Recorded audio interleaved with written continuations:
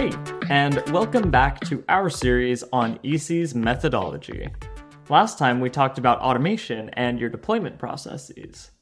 Today, we'll talk about communicating with your users.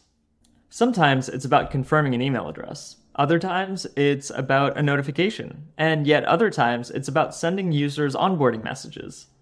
Unfortunately, sometimes it's also about asking users who've dropped off why they aren't using your product anymore. Communication takes many forms, but with digital products, the most common one is email. So one of the first things you'll probably need to do if you're going to communicate through email is set up what's called an SMTP provider, like SendGrid. SMTP stands for Simple Mail Transfer Protocol. Remember how we talked about domains previously? Your users are going to expect to see your domain in the from email address when they receive a password reset or email confirmation, or even just a notification email.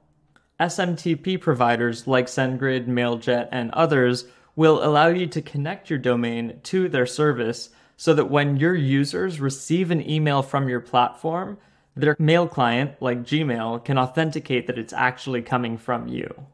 You can use tools like SendGrid right out of the box with your code, but for a lot of stuff, we find it's more powerful and convenient to use event-driven tools that tie into your analytics. We recommend using tools like Segment.com to unify your customer data across the different parts of your application, and using it to leverage tools like Intercom or Customer.io to reach your users at the right point in their journey. Using tools like that will also let you communicate through other channels like SMS or in-app and more. If you'd like to learn more about how to build an app, we've put together a free PDF that outlines our process. We're also curious to learn more about how you communicate with your customers. Let us know in the comments. And follow us if you want to keep up with this series. We've got a lot more to share. We're constantly updating our process as we learn more from ourselves, our partners, and our community.